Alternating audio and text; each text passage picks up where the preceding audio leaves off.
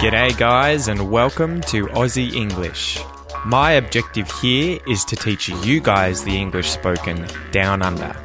So whether you want to speak like a fair income Aussie or you just want to understand what the flippin' hell we're on about when we're having a yarn, you've come to the right place. So sit back, grab a cuppa and enjoy Aussie English.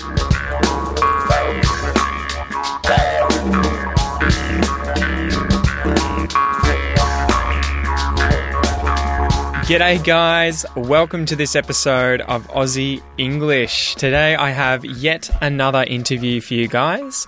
Today's a special interview because it's with my father. It's with my dad.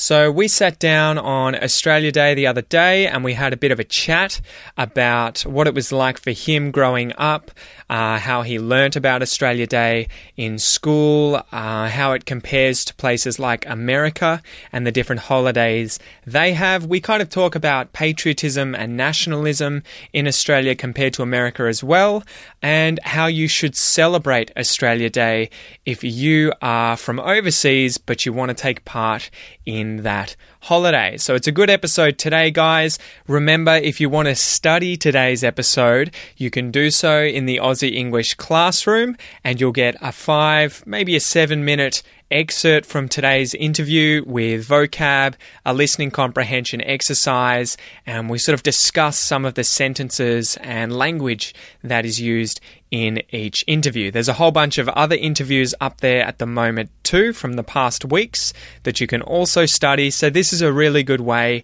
to practice your Aussie English comprehension.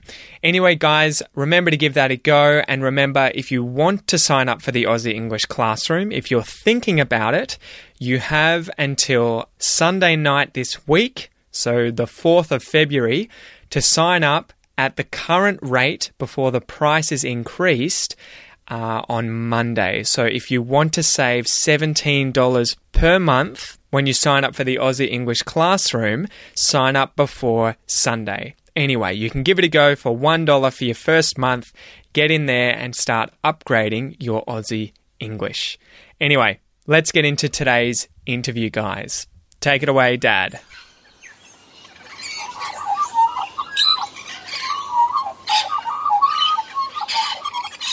All right, Dad, welcome to the Aussie English podcast. Hey, good to be back. You've been on quite a few times, though I don't think I've put any of the episodes up, so we'll have to see what the order is in the future with this one. So, hi everyone. Happy to be here if it's the first time. Happy to be back. I think this one will be probably out earlier because we're going to be talking about Australia Day. So yeah, well, I've got 3 days. You've got 3 days to get it up. Yeah. So, well, I guess we should just start with your experience of Australia Day growing up, how you celebrated it, and maybe a bit about the history of it. Look, Australia Day for me was just, when I was a kid, was just another public holiday. You don't see the significance of it as an Australian national celebration when you're a child. It's just another public holiday. But it always falls in the school holidays anyway. So it was really just a day that both Mum and Dad were available, and it was often we'd go away for the day, or we'd go to the beach, or we'd do something like that. So mostly it was a family thing when I was a child. As I was growing up, once I got to be a teenager or a young adult, a lot of it was around another time just to hang out with your mates. The classic Australian, have the Australia Day barbecue or go to the beach, or used to be back in those days, there was always a cricket match on. The way the scheduling of cricket is done now, it's a bit different, but so there's always something to go and do with your friends. So what were your fondest memories of that sort of holiday? Was it always related to the beach? Yeah, mostly the beach, because obviously it's falling in the middle of our summer, and it's a public holiday, so both parents were available, so it was a sort of family thing to go to the beach. And how would you compare it, I guess, to things like July the 4th and our perception of that in Australia? Is Australia overly nationalistic or patriotic? Yeah, look, there is a patriotic element to it. I think we're not as patriotic as the Americans are with regard to some of the symbols like Independence Day, the flag and those sort of things, but there's a strong element of that. That's the weirdest thing I think I noticed from Australia Day is probably the only time you will see the Australian flag. Yeah. Unless it's maybe Anzac Day and stuff like there are flags on buildings and those sort of things, and public buildings always have the Australian flag or the state flag or both, sometimes the Aboriginal flag or the Aboriginal Torres Strait Island flag, even though the Torres Strait Islanders have their own. Yeah. They identify with the standard sort of black, red and yellow one. So there's that element, but you're right. I think, if you go driving around today, 2 or 3 days before Australia Day, there'll be people who'll have the Australian flag hanging from the aerial on their car, and they'll have it, maybe in the front of their house and things, but, that doesn't happen as often as... And the funny thing is they'd take it down pretty much straight away after. Yeah, right? It'd go down. So it's there for the celebration of the day, rather than it being a sort of nationalistic, patriotic thing full time. What do you think's with that? Digging in, I guess, going away from Australia Day slightly, why do you think Americans are so much more patriotic than Australians when, I would imagine both countries have their reasons to be proud of who they are? Yeah. And look, I mean, it's difficult to judge the distinction between patriotism and the symbolism of patriotism. I think most people around the world are patriotic towards their country, but sometimes those symbols are the things that we concentrate on, like the flag, the national anthem, national holidays, those sort of things.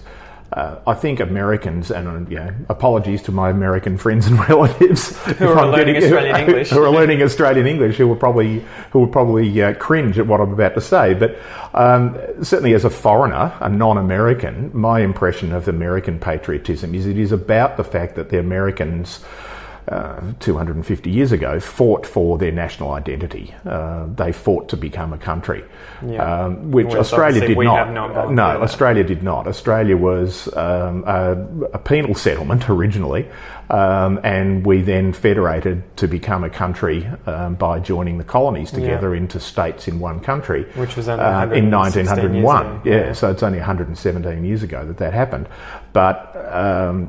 We never fought to become a country. We didn't fight to get rid of the British to become a country. We just did. And so I think there's that patriotism in most countries, as I said, about people like the country they live in and they respect the culture and the history and all those sort of things. But in the case of America, I think it is a bit of a sort of national celebration of the fact that they deliberately created a country by fighting for it. Yeah, it was always weird for me because I guess growing up I never really understood the whole being that proud, of being from a certain country. Australia, I don't know, how do you feel about the average Australian and their sort of opinion of being Australian? Because we just don't seem to wear it like the Americans seem to, or a lot of other countries seem to. Yeah, you're right. I think it comes down, it sort of almost, it doesn't sort of eventuate, or it doesn't show until it counts. Yeah. And by it counts, it may not be something dramatic like a war or something, but Australians are extremely patriotic when it comes to sport. If we're playing a sport against another country, or we go to the Olympics or the World Championships or the Commonwealth Games or any of those sort of things, Australians become very patriotic about wanting other Australians to be successful on their behalf. And so I think there's that, whereas we just tend not to overtly celebrate Australia as a country without any particular reason. Yeah, it is a bit of a peculiar one with regards to that. Why do you think it's so associated with the beach? Obviously just because... if you come from Central Australia, or you come from an inland town that isn't near the beach, then you're not going to associate that with the beach. If you grew up in a small country town in outback New South Wales, you're probably going to associate your leisure activities with rural activities that are not related to the beach. It or could the be beach going in out a lake. on a farm, or it could be going to a lake, or if there's no water around at all, who knows what it would be. But most of the Australian population live very close to the coast. All of our large cities are on the coast. The two largest cities, which comprise more than a third of the population of the whole country, are focused right on the beach. Melbourne on the bay and Sydney on its surf beaches. And so our leisure activities, particularly over summer, which is obviously our long school holidays when you're growing up, are often you go to the beach. Yeah. The beach is free. It's fun. People surf, they swim, they lie around in the sand, they play volleyball or cricket or just hang out with their friends. So it's a sort of fun place to be when you're a child, and as you keep growing up, it keeps being one of those things that attracts you. Yeah. And so did you have a deep understanding of what Australia Day was based on and meant when you were growing up as a kid? Look, as a child, no. As a young child, it was taught is probably exaggerating the amount of effort that was put into it. Yeah. I think it was sort of mentioned, and we studied a lot of Australian history, either informally or formally, at primary school, and then if you were doing Australian history, or in fact just history, you did Australian history as part of that at high school.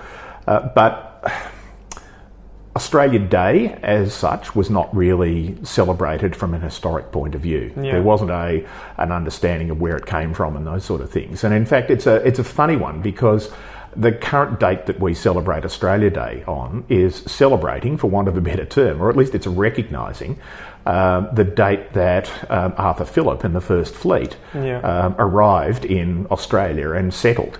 And it wasn't Australia at the time, it was called New South Wales. Which is now a state. So it became the colony, and that colony ended up becoming the state of the country. So Australia didn't exist. It wasn't like we created Australia on that date. It was just the date that Europeans, white English people, celebrated that day. So our challenge has always been that has become the national holiday. But Australia Day as a holiday was not always on that date. 100 years ago, it was celebrated in July. It has also been celebrated on other days, apparently, as well. And so the concept of a national holiday to celebrate us as a nation, I think, is one that is highly laudable, and it's a useful thing to do. We all like to celebrate. We all like a holiday. And celebrating our history and culture as a nation is a good thing to do. Whether that date is the right date is the current argument politically that's going on around Australia at the moment. So can you summarise that, I guess, from both sides at all? Why is it controversial having Australia Day on the 26th of January? As I said, we celebrate it as the date of the creation of the colony in New South Wales, in what is now the city of Sydney. Indigenous people, many Indigenous people, call it Invasion Day because that's the day that Europeans came and landed in the country and stayed. There had been Europeans coming here previously, but they were exploring, or they just landed by accident. They hadn't come to create a home. And Europeans did, in the part of the English, did on the 26th of January in 1788. And so we are celebrating that date, and it is a reasonable celebration for a proportion of the population. But the people who are the Indigenous people, and those who identify either as or with Indigenous people, feel that it is not an appropriate day to have a holistic view of the celebration of Australia, because for them it was the day that their culture got invaded. And all of the horrendous things that happened to their culture afterwards are not worthy of celebrating on that day. So that's one side of that argument. The other side of the argument is that it's Australia Day and therefore it should be celebrated. The challenge we have at the moment is that, and the thing that irritates me particularly among some of the conservative commentators and politicians, is they are criticising people who are claiming that Australia Day should not be on that day, but conflating that with an argument saying it's un-Australian. How can you, argue about Australia Day? And as far as I've read and seen, nobody is saying we shouldn't have Australia Day. They're simply saying it shouldn't be on that date. And so the conflating argument is always around, it's un-Australian to criticise Australia Day.